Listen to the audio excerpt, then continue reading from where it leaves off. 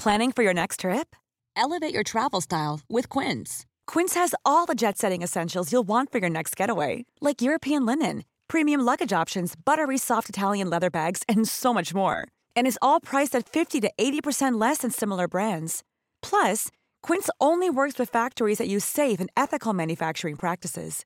Pack your bags with high-quality essentials you'll be wearing for vacations to come with Quince. Go to quince.com/pack for free shipping and 365-day returns. Ready to pop the question? The jewelers at BlueNile.com have got sparkle down to a science with beautiful lab-grown diamonds worthy of your most brilliant moments. Their lab-grown diamonds are independently graded and guaranteed identical to natural diamonds, and they're ready to ship to your door. Go to BlueNile.com and use promo code LISTEN to get $50 off your purchase of $500 or more. That's code LISTEN at BlueNile.com for $50 off. BlueNile.com, code LISTEN. Hiring for your small business? If you're not looking for professionals on LinkedIn, you're looking in the wrong place. That's like looking for your car keys in a fish tank. LinkedIn helps you hire professionals you can't find anywhere else, even those who aren't actively searching for a new job but might be open to the perfect role. In a given month, over 70% of LinkedIn users don't even visit other leading job sites. So start looking in the right place. With LinkedIn, you can hire professionals like a professional. Post your free job on linkedin.com/people today.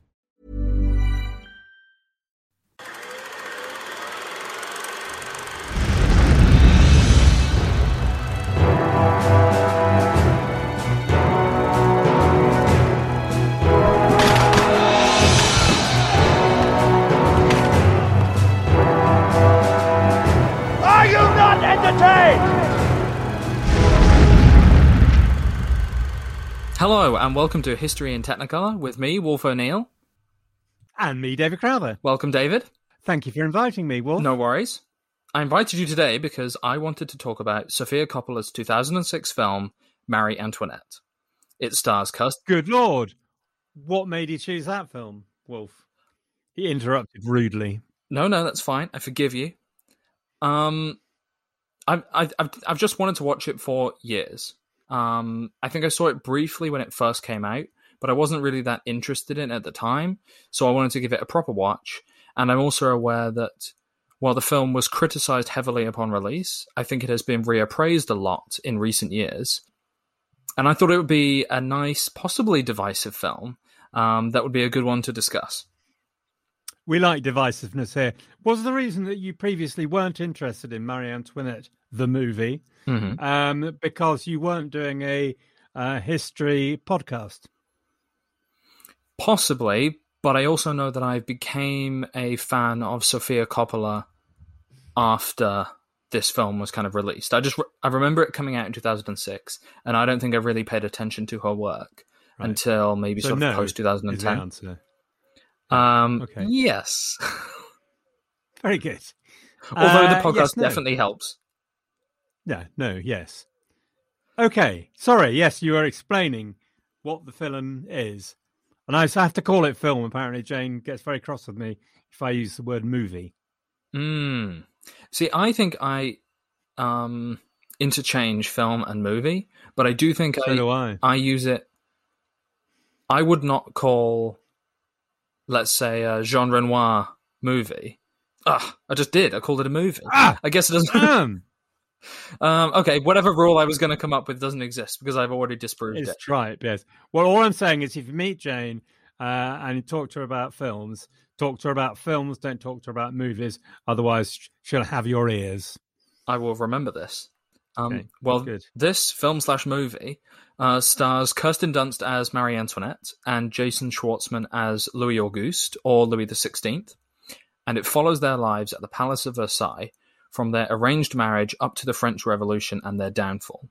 And it is specifically based on the book Marie Antoinette, A Journey by Antonia Fraser. So, David, what did you think of the film? Your initial thoughts? I really enjoyed it. As it happens, Wolf, I did not watch this movie because you commanded me to watch it. It just so happens that when he said, hey, let's do Marie Antoinette, I had already seen it very recently. So I was, most pleased because that meant I didn't have any extra homework to do. And I really enjoyed it. I thought it was fun. We had a good time, Jane and I. A good time. Good, wonderful. There was also an interesting impression of my voice, which I yes, didn't anticipate. It was interesting, wasn't it? Everybody recognised it, of course. Immediately. You too enjoyed it, did you? Yeah, I really enjoyed it, and I think that a second. Did you miss those? Did you miss those wasted years when you hadn't seen it? Did you regret them, Wolf? The missed opportunity when your life could have been fuller. I'll just be quiet. No, the answer is no, because I think that I might have been swayed by the general consensus. I feel like I'm older and I'm wiser, and I know what I'm getting from this movie.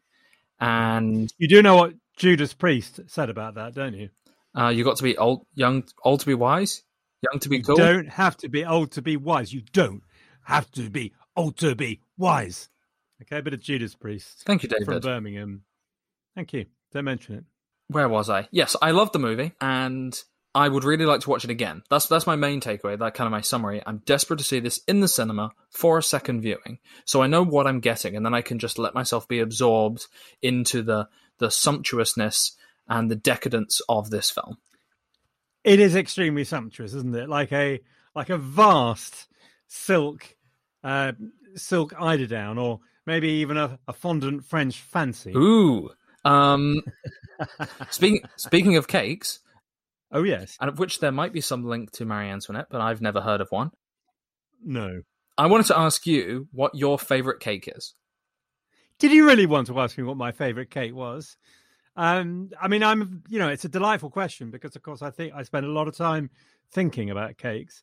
When I were a lad, Wolf, my mother, who, whenever I go and see her, tells me about 55 times a day that she was a cookery demonstrator, used to cook us cakes frequently. There was always a cake on the go. And I realised that the key ingredient to a cake is the vast quantity, the shed load, the lorry loads worth of sugar that she puts into them. I mean, flour and butter were there because they had to do a job, but sugar was the thing. So my favourite cake is an orange cake with lots and lots of buttercream in the middle and vast amounts of orange-flavoured sugar icing on the top. Now, when I got married and Jane and I walked into the sunset together, I quickly came to understand that I had been wrong all my life. And in actual fact, too much sugar is a bad thing in a cake. And there were much finer cakes like cucumber cake or carrot cake, things like that. So I beat myself several times a day. But whenever I get to make a cake, it's carrot cake. It's not carrot cake. It's orange cake. You have been indoctrinated well. I have. You have learned, David. Carrot cake is best. I love carrot cake. I love carrot, especially cucumbers. Give me more cucumber cake. What about you, Wolf? Before I answer, I assumed your answer was going to be a cake filled with raisins and currants. Why would you think that? Because I feel, because you love buns so much, I really thought that the fruity buns would transfer into fruity cakes. I mean, that is booty fronds are very much the thing. If we're talking the bun world. Well, I'm going to say this answer, but for various reasons, I feel like you maybe are going to correct me. My answer is Bakewell tart. Bakewell tart. Well, I have to tell you that obviously, my first comment is that obviously, just in the same way that cheesecake isn't a cake, Bakewell tart isn't a cake, obviously. Having said that, there is no question in the Western world, or indeed the universe, to which Bakewell tart is not the correct answer. Okay? Because Bakewell tart is the finest of food coming from the finest of English counties, Derbyshire, of course. And so I entirely commend you in your erroneous view. And was it invented in the town of Bakewell? I think so. I mean, they go there and you have big arguments about Bakewell pudding and Bakewell tart. But to be honest, Bakewell tart's nicer than Bakewell pudding, in my humble opinion. Other opinions are available. It's the almond. It's the almond, Wolf. It is the almond. There is nothing better in the world than a Bakewell tart. Well, good. I'm glad I pleased you and that we agree on that. You've pleased me, Wolf. Jumping off of this... Not a cake, though. No. Jumping off of this question, and maybe you have already given me your answer now, but I was inspired by all the extravagant food in this film and how readily available it is. So at breakfast, it's almost like every food you could possibly eat for breakfast is prepared every morning, and then you just decide what you want to eat. Oh, a little bit of fish? Sure. A little bit of meat? Sure. So what I wanted to know is, if you were the Dauphin, what food would you most want readily available at all times? Okay, so I fear that I stand, as Don McLean sang, I stand at a crossroads, Wolf, because up until now, the one solid thing in my life has been toast and marmalade. That there is no finer food, with the possible exception of Bakewell tart, to toast and marmalade. But funnily enough, for the last few months, for various unknowable reasons, I've actually gone off toast and marmalade. I can't tell you how disorienting this is, and how much it's damaged me, Wolf. I'm a very damaged person now. So I don't know. Bakewell tart. Default. Okay. I think it's a really easy answer that I'm going to put out there. Really? I would say chips. Chips. Well, my mother would agree with it. Every time I go and see her again, after she's told me about the fact that she was a cookery demonstrator 10 times, she then talks about, will I go and get her some chips? Which I inevitably and unfailingly do, in fact. You're a good son. Good choice. I am a good son. I mean, I don't live with her as I probably should do, but I do buy her chips. Well, from one good son to one possibly bad son, the Dauphin. Really? I don't know. The Dauphin. Well, he seems like a good enough lad, doesn't he? Yeah, maybe just a bit incompetent. I guess actually he reminds me of Farmer George. Actually, funnily enough, he has one job though, and it's to produce an heir, and he dillies and dallies. And dallies and dillies, actually, as well, yeah. Okay, a few of my remaining final thoughts on the film after our brief foray into cakes and food. I think it's just worth pointing out that the costumes in this movie are absolutely incredible. And it rightly won the Academy Award. I think the production design in general, and so I'll come back to this later. I put production design, set construction, aesthetic of the film is excellent. But it was filmed in Versailles. So I wonder how much it's just the incredible locations. Maybe the building looks exactly as it did, essentially, through the restoration. And so that's a lot of what you're getting. But in general, it looks absolutely incredible. I was a fan of the film's approach and its point of view. I thought the cast were on top form, and they work for the vision of the film. And coming back to see this film, having seen so many of Sofia Coppola's other works, I enjoyed seeing the kind of trademarks and signs of an auteur developing their career. I like that the film is fairly slow and melancholic, a bit pensive, but at the same time fun and bold. And I enjoy the focus on emotions and characters over plot and kind of wider history. And I just generally thought the film had a slight cheeky approach to it, which from that opening image of Marie Antoinette, I think in the bath or on a chaise lounge or something like that. And I think you just know you're going to have some fun, and you get that with the music. And I just generally really enjoyed the modern approach and everything that it was giving to me. Good, yes. I certainly agree. Is it a chaise longue? Chaise longue? Anyway. Chaise lounge. Is it? I don't know. No, it can't be. It's a chaise longue, isn't it? Yeah. Long chair. Anyway. Whatever. It's French. It's not French. It's fresh was the word I was looking for. It is for. also French. She's going badly wrong this episode. It felt fresh to me. It was very upbeat. it was a bit like a marshmallow, to be honest, in the sense that I'm not sure how much substance there was, but it tasted nice while I was eating it. I'm not quite sure afterwards, although we'll talk about some things I was left with, but I thoroughly enjoyed the experience of eating the marshmallow until it was gone. It's a pretty interesting observation, and while I think maybe I feel slightly differently, I still kind of think that can completely work.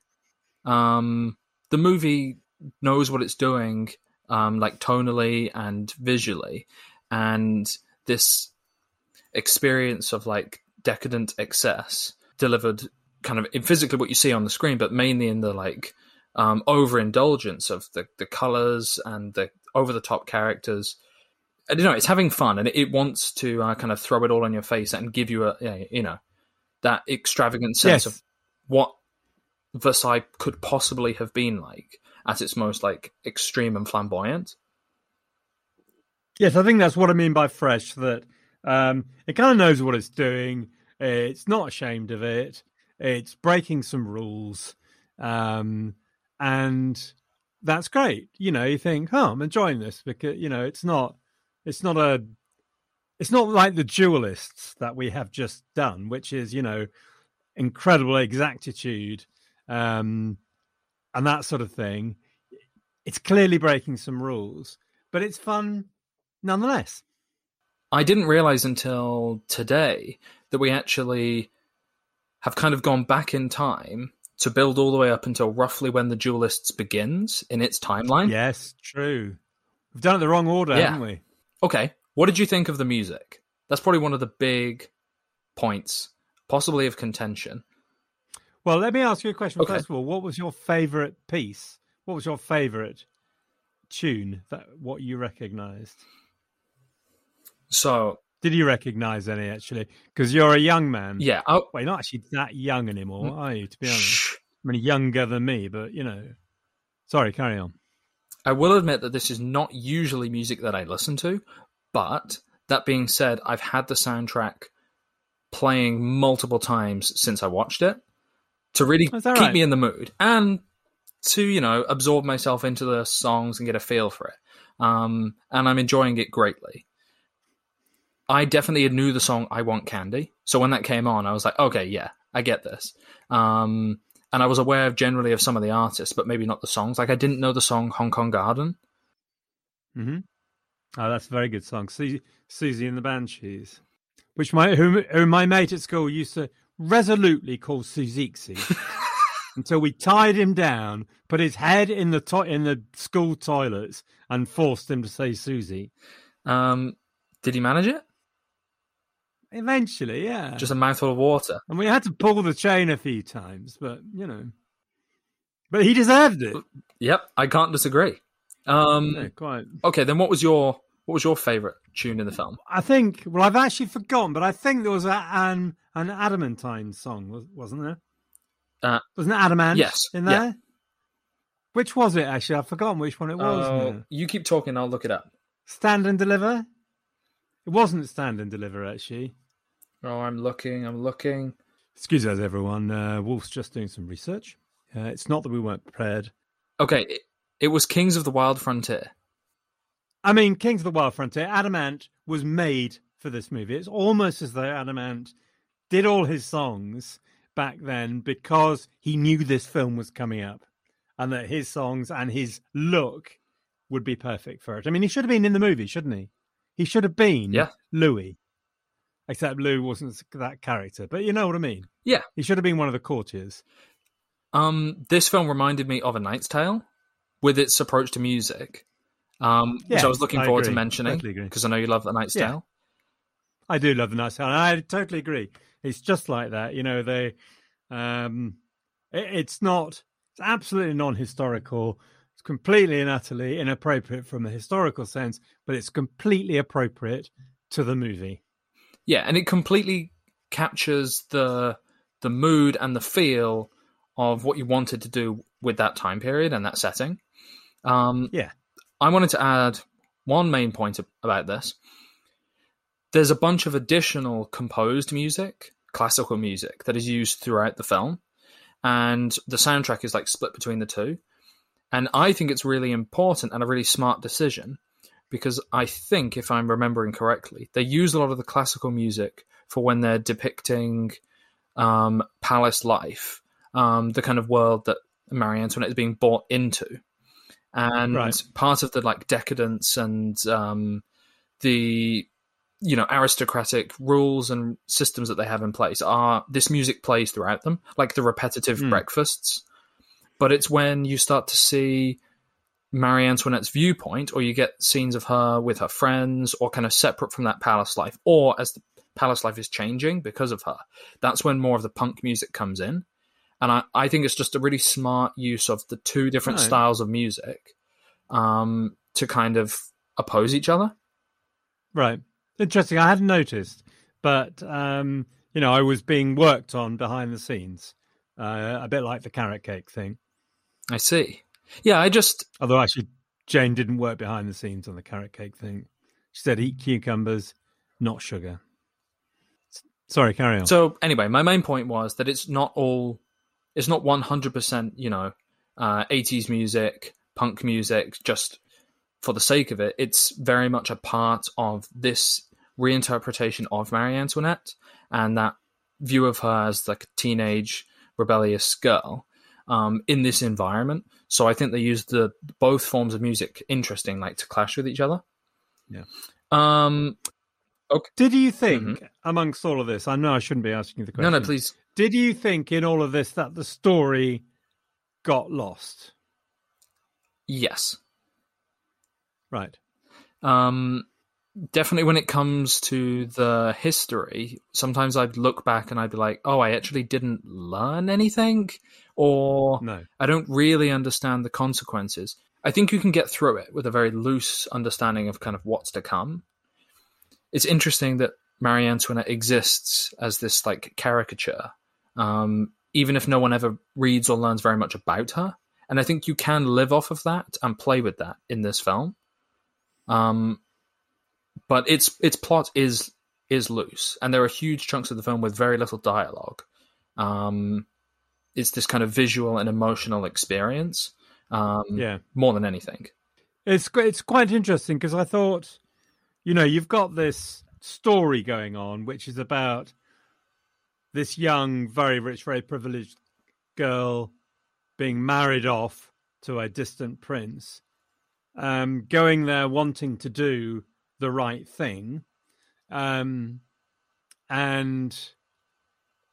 failing to do her one duty, not because of anything she's not doing, but because of her other half, and getting lots of advice from her mother about what she should be doing to try and attract this young man. Although Maria Theresa does make a crucial mistake, as I'm sure you'll have observed. At no point does she say, just give him some Bakewell tart and you're away, which she should have done, obviously. But forgetting, obviously. I'm never going to give you some Bakewell tart. Oh, come on, darling. Anyway, where were we? So there is that story going on, and the awkwardness, and how they get together, and finally, in a funny sort of way, that didn't really touch me. It didn't. I wasn't there as I should have been, I think, thinking, this is really difficult, isn't it? A nightmare for her. Because to be honest, she was having too much fun. Yeah, I think this is fairly common with Coppola's work, in that I think you are kept at a slight distance from the characters. Mm. And you aren't always privy to all of their inner thoughts. And you can kind of take what you want from it. And it's that kind of coldness. And I do think you feel that in this. I'm not necessarily saying I'm connected to her. And maybe that's a good thing, because I gather that part of the problem in the movie is that it possibly pulls its punches when it comes to how it handles them, like as a family and as a ruling class, with regards to the revolution coming. Well, this is my main point that I had prepared for you today. Yes. Wolf, because to be honest, my input into this episode is pretty much done. Oh. So I'm going to hand it over to the rest of you while I go make myself a cup of tea, because I'm not sure I've got anything else to say. But the main impact of this disengagement, which I think you very accurately describe in the movie, is that I think it perfectly encapsulates the sense of distance that Marie Antoinette very probably, almost certainly, felt from her subjects. She is sent in from an incredibly separate, privileged world into an incredibly separate, privileged world. In Versailles, it was built specifically for the reason of getting the king away from the mob in Paris when Louis XIV built it. And that's what it does. She is in this completely false world. And you really get that in the movie. You get dragged into all the trivialities of, the clothes she's wearing, the food she's eating, the men she's having sex with. There's nothing real. There is the realness of the fact that she can't, she's forgotten to give her husband Becot tart. But that falseness, for me, is the best historical truth of the movie, because you understand just how distant the Ancien Regime was from understanding the real problems that its people faced. I rest. So, well, then you get that really good scene where she claps at the opera again and is so disillusioned or disconnected, as you say, that she's visibly shocked and taken aback when the people around her don't copy her again and don't, bow down to her. That's her kind of first realization that things have turned sour. Yes, something's wrong. Yes, I think so. The other iconic, much overused word, the other Bakewell-Tartian movement in the point in the movie, film, was the one where the mob has arrived and she goes out, she hears them and she goes out onto the balcony of Versailles, and you see their pitchforks waving a bit as though, they've come to get Dracula. Like the opening of Shrek. Yes, like the opening of Shrek, yeah. And she kind of does this odd gesture of, bowing to them. And I think you said that's a sort of a mirror of what will happen to her. She'll get her neck. She's exposing her neck and will get chopped off. And I'm sure that you're probably right. But also, to me, it was a moment where you see her accepting the reality of the suffering of the people, and recognizing that in actual fact they are her master. I don't know if this is making any sense, but no, it does. Some realization at last that actually, here they are living in misery, and here is she living in this fake world, and she bows to them. No, I'm probably making that up. But it was a very interesting point in the movie, I thought. You're very justified to think that. And it's a fascinating moment, especially when the crowd goes quiet for a few minutes and then quickly starts chanting again. You know that it's meant nothing. This one big act, maybe the biggest thing that she's ever done in her whole life, means nothing. Yes. Almost immediately. It's too late, yeah. I do think the film conveys a general sense that she's, almost permanently, a fish out of water. And there are all these moments where she says, I can't win. I'm trapped between Austria and France. If I work in France's best interests, everyone at home is disappointed and I've let them down. And if I do anything to support Austria, I'm letting France down. I know that she's off. It's lavish and it's extravagant, and it loves to have fun with the parties and the gossip, that kind of high school vibe of Versailles, where everyone's into everyone else's business. You know, Rip Torn as the Dauphin and just having the most wild time he could possibly have. Jason Schwartzman as this kind of nerd, and they're having it's kind of played for comedy and everything else. I think ultimately it's quite somber, and you never feel like anything good is going to come from this, or that maybe that she's even actually having a good time. I think it's possible that she's doing all of this just to try and feel something. Yes, I'd come back to the disengagement thing, the weakness of the movie for me, because I'm not sure I ever care about that. You know, yes, you're quite right. She does say, "Oh, I don't," you know, the tension between France and Austria and where she sits, and you could make a lot of that, I think, in a film, and you could really make that, you know, strong pull onto her emotions, but. It's just a thing. It's also that she, at one point, I think she snubs the king's mistress. Mm-hmm. Is it Dubarry? Before she's married. Yeah, Dubarry. And, you know, that's sort of a big moment, or that she, at one point only, I think she acknowledges her. It didn't mean much to me.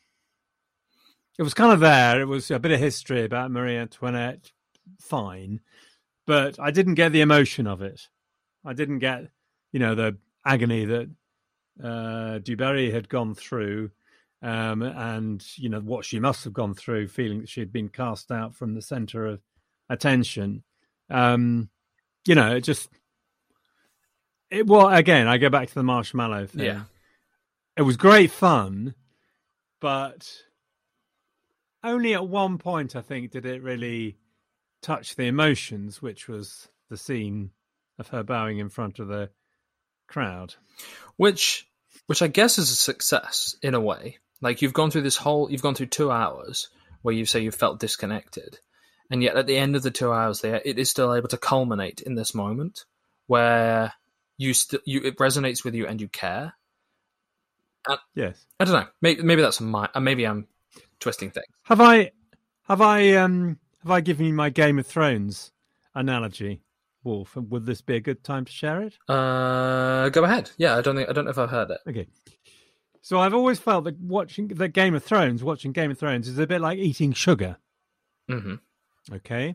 So while you're watching it, a bit like while you're eating sugar, it is all you need, and it is the best thing ever.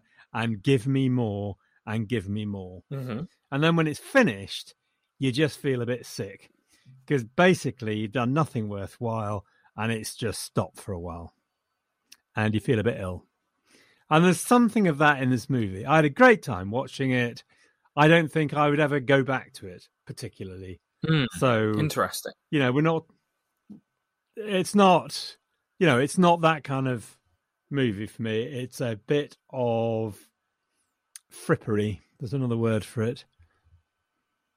You know, it's a bit of glam, bit of fun, adamant, pumps, amazing costumes, blah, done.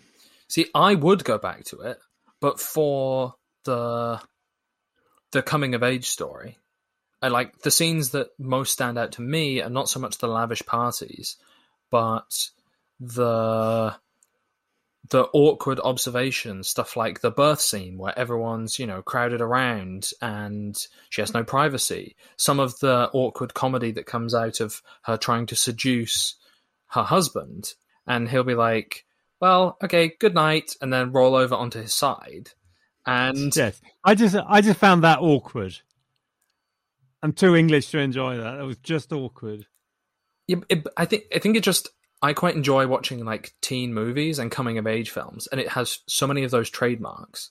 And then this. But do you like Chalet Girl then? Loved Chalet Girl. Yeah, me too. Actually, sadly. Yeah. Anyway, carry on. So there's something about the awkwardness, the trying to find your place in the world, rebelliousness of it all that I quite like meandering through. I don't know. I think the cast in general is just... I can get a lot of enjoyment out of seeing Rose Byrne playing that kind of over-the-top... I don't know what her role was in the film. Friend feels like it doesn't work because of their royal levels. Steve Coogan as the advisor. Rip Torn as the Dauphin. I don't know.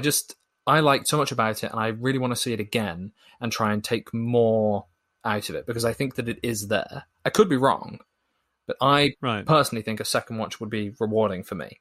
Okay. Anything final you wanted to say about the film and your feelings on it? Did you have anything you particularly felt about the ending? The ending, they sort of get bundled out of Versailles, don't they? Yeah. And again, it was mildly tragic, but because I'm a serious person, Wolf, as you know, and because I found her shallow and trivial, the way she was presented, I cared very little for her fate. She had lived this life where she'd never taken any interest in the people, never seen their plight, taken any interest in her, the work of queenship outside of the responsibility to have a child.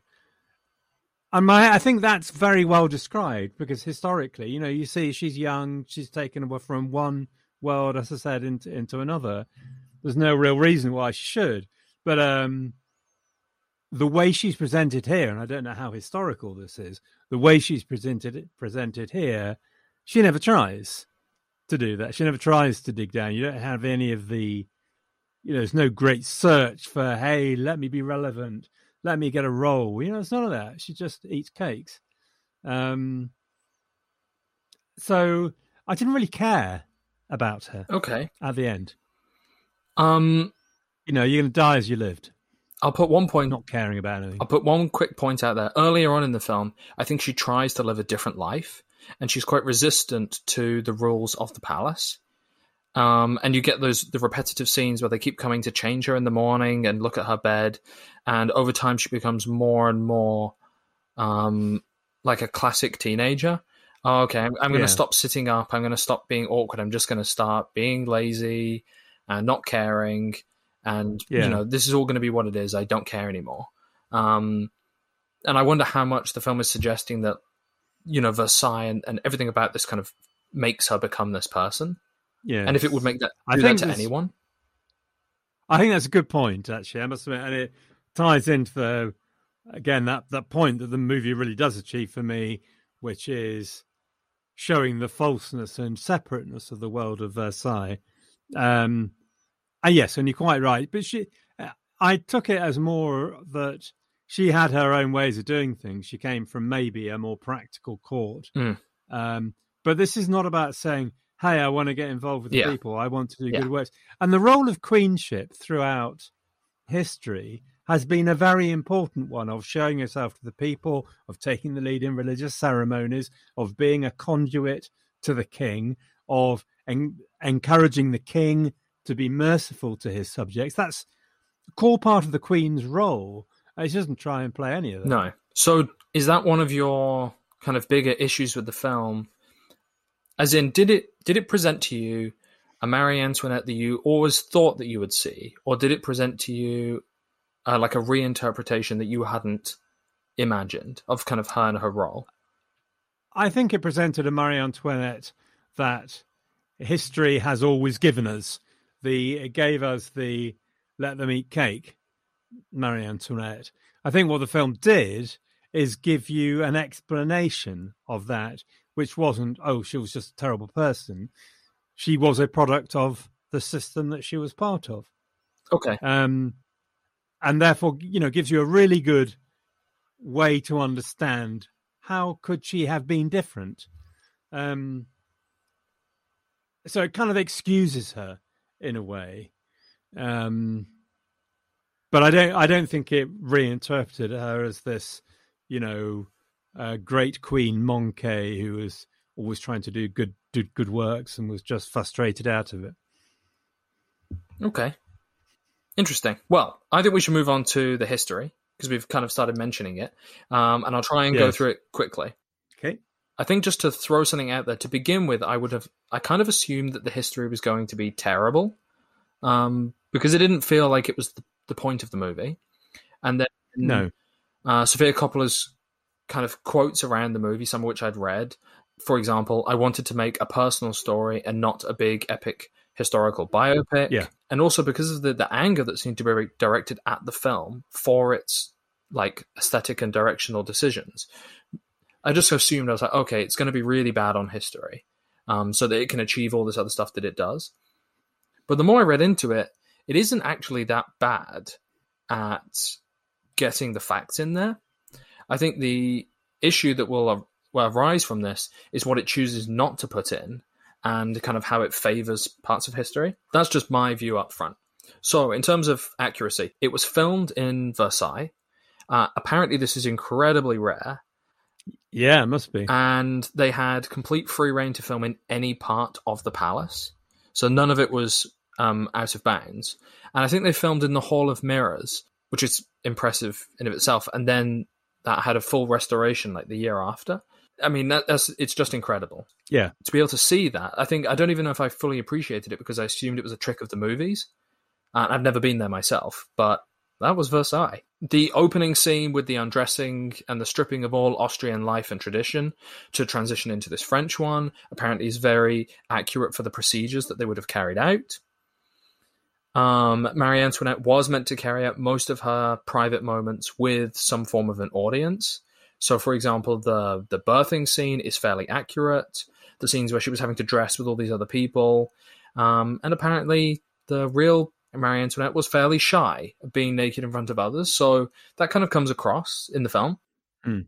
In reality, it took 7 years for Marie Antoinette to finally seduce King Louis in order for them to produce an heir, which I think is probably longer than the film suggests. And apparently they didn't share a bedchamber. I know this is an inaccuracy, but it was only rare occasions. That was very common. Kings and queens tended to sleep in different chambers.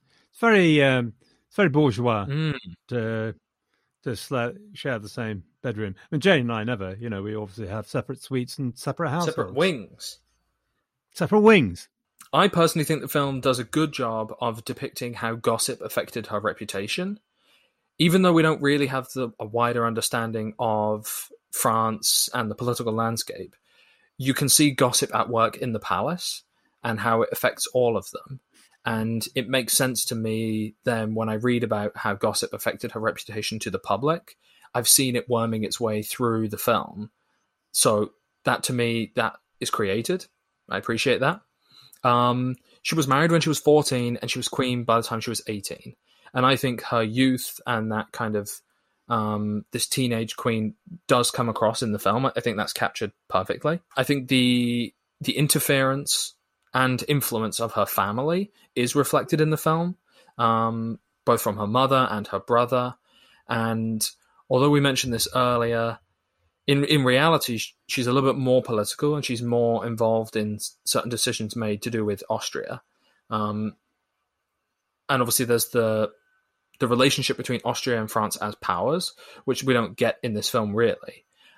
I just think that the constant letters, her brother coming to visit her, the influence they have over her is conveyed in the film. And I can see how in historical terms she was torn between the two of them and how the French public would start to see her as this Austrian spy or influencer who was affecting French powers.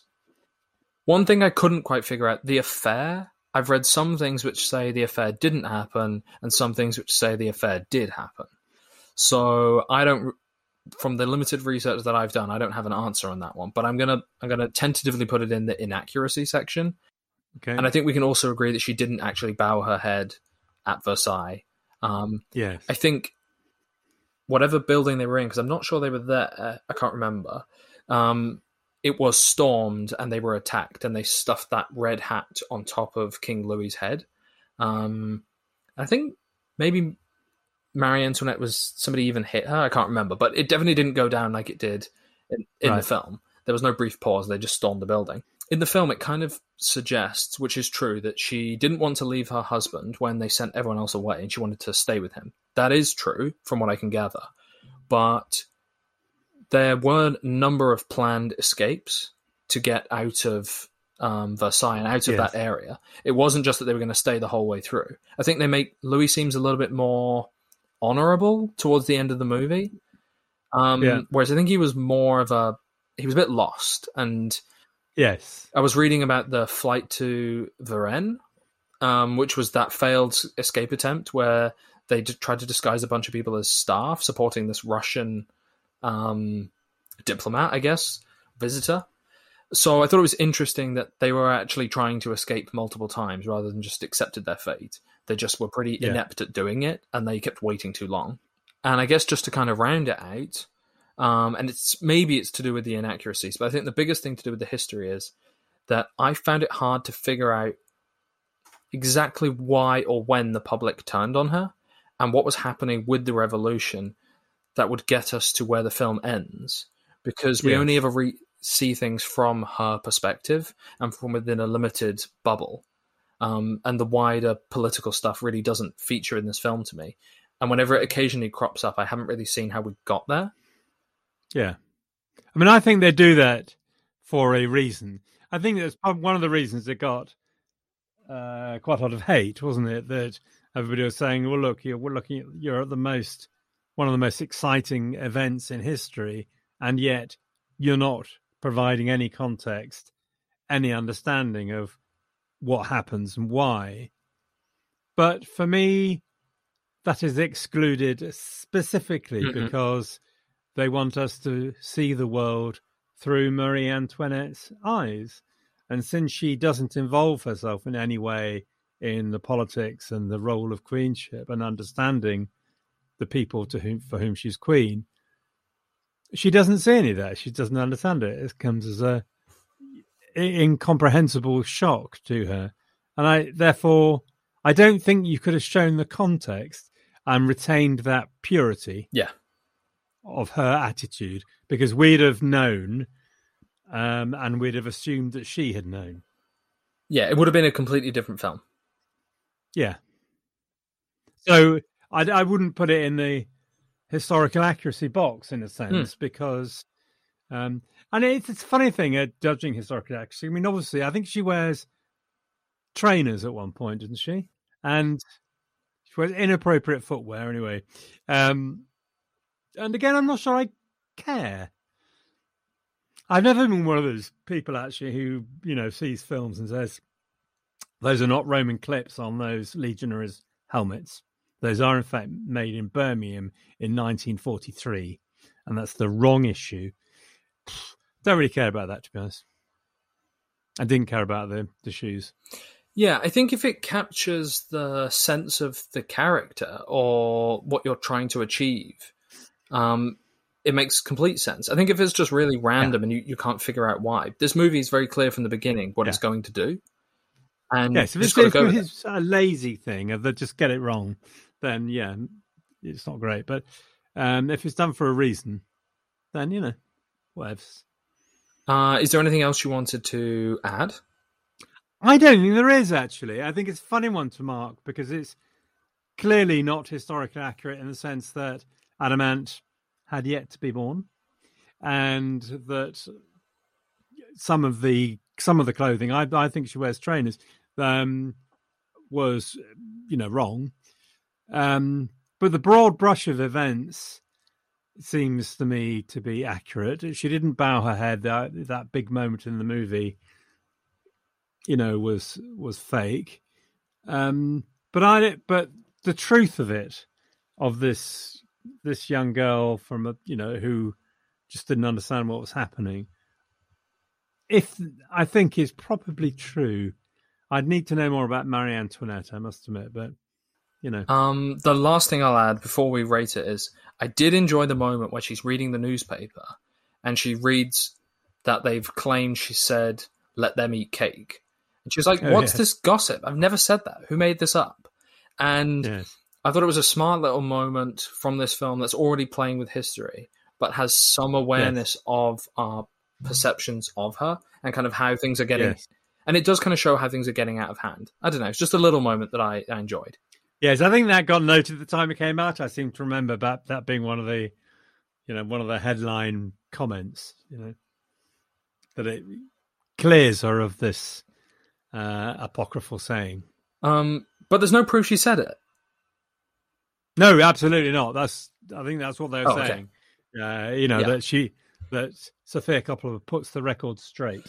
But then obviously it doesn't also pretend that they didn't eat loads and loads of cake and do all this frivolous Indeed. Stuff. Well, okay. And fondant French fancies. How would you rate the film? What would be your score? I'd give it a 6. I may be being a bit mean because I would definitely recommend people go and see it. Okay. No, that's fine. It's a bit of fun. I think you can rate it a 6 and still recommend it. I personally would give it an 8. Impressive. I just enjoyed it in a way I kind of maybe didn't anticipate that I would. Well, maybe I think I may be being a bit miserable. I could be talked up. But anyway, you're closer to your teenage years than I am, although not that close. No, but the music should remind you more of yours, right? Yes, true. Fair point. What you mean, the 18th century stuff? I thought you might get that nostalgic connection. You're like, yeah. I did. Adamant, wasn't he great? The Cure, I think, made an appearance too. Mm-hmm. I wasn't a big fan of The Cure, to be honest. I think they need to pull themselves together. Okay, what would you give the history score? I put down a 7, but I think a 7 is a fair score. It's really difficult. Yeah. But yeah, no, I mean, they get the broad brush of it, right? They put in the bits, about Louis and his clockmaking and all that sort of stuff, and the King's Mistress and all the rest. So I think it's, fair enough. And the transgressions are clearly done for a very obvious reason. Yeah, and you would recommend it? Yeah, I certainly would. No, I think it's a great film to go and watch. Great evening. Good. I differ from you that I'm not sure I'd want to do it again, particularly, but I thought it was great. I really enjoyed it. And I would also recommend it. So now I suggest we open it up to everyone else's thoughts. Yes, that would be good. People came forward and told us what they thought. I'm sure we're going to get a really wide array of responses. Yeah, I hope so. Okay, and with that, let's end. So thank you all for listening. Yes. Thank you indeed. Thank you from me. And a thank you from me. Are you not entertained?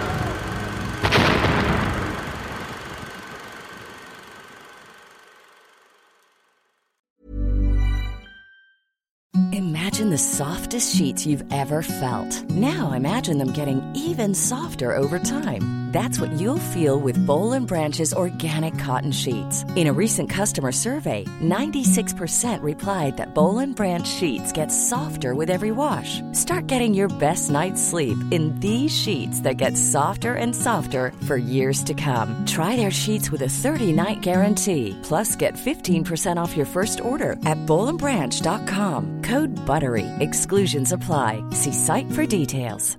Even when we're on a budget, we still deserve nice things. Quince is a place to scoop up stunning high-end goods for 50 to 80% less than similar brands. They have buttery soft cashmere sweaters starting at $50, luxurious Italian leather bags, and so much more. Plus, Quince only works with factories that use safe, ethical, and responsible manufacturing. Get the high-end goods you'll love without the high price tag with Quince.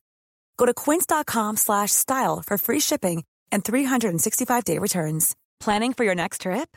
Elevate your travel style with Quince. Quince has all the jet-setting essentials you'll want for your next getaway, like European linen, premium luggage options, buttery soft Italian leather bags, and so much more. And is all priced at 50 to 80% less than similar brands. Plus, Quince only works with factories that use safe and ethical manufacturing practices. Pack your bags with high-quality essentials you'll be wearing for vacations to come with Quince. Go to quince.com/pack for free shipping and 365-day returns. When you make decisions for your company, you look for the no-brainers. If you have a lot of mailing to do, Stamps.com is the ultimate no-brainer. Use the Stamps.com mobile app to mail everything you need to keep your business running with up to 89% off USPS and UPS. Make the same no-brainer decision as over 1 million other businesses with Stamps.com. Use code PROGRAM for a special offer. That's Stamps.com, code PROGRAM.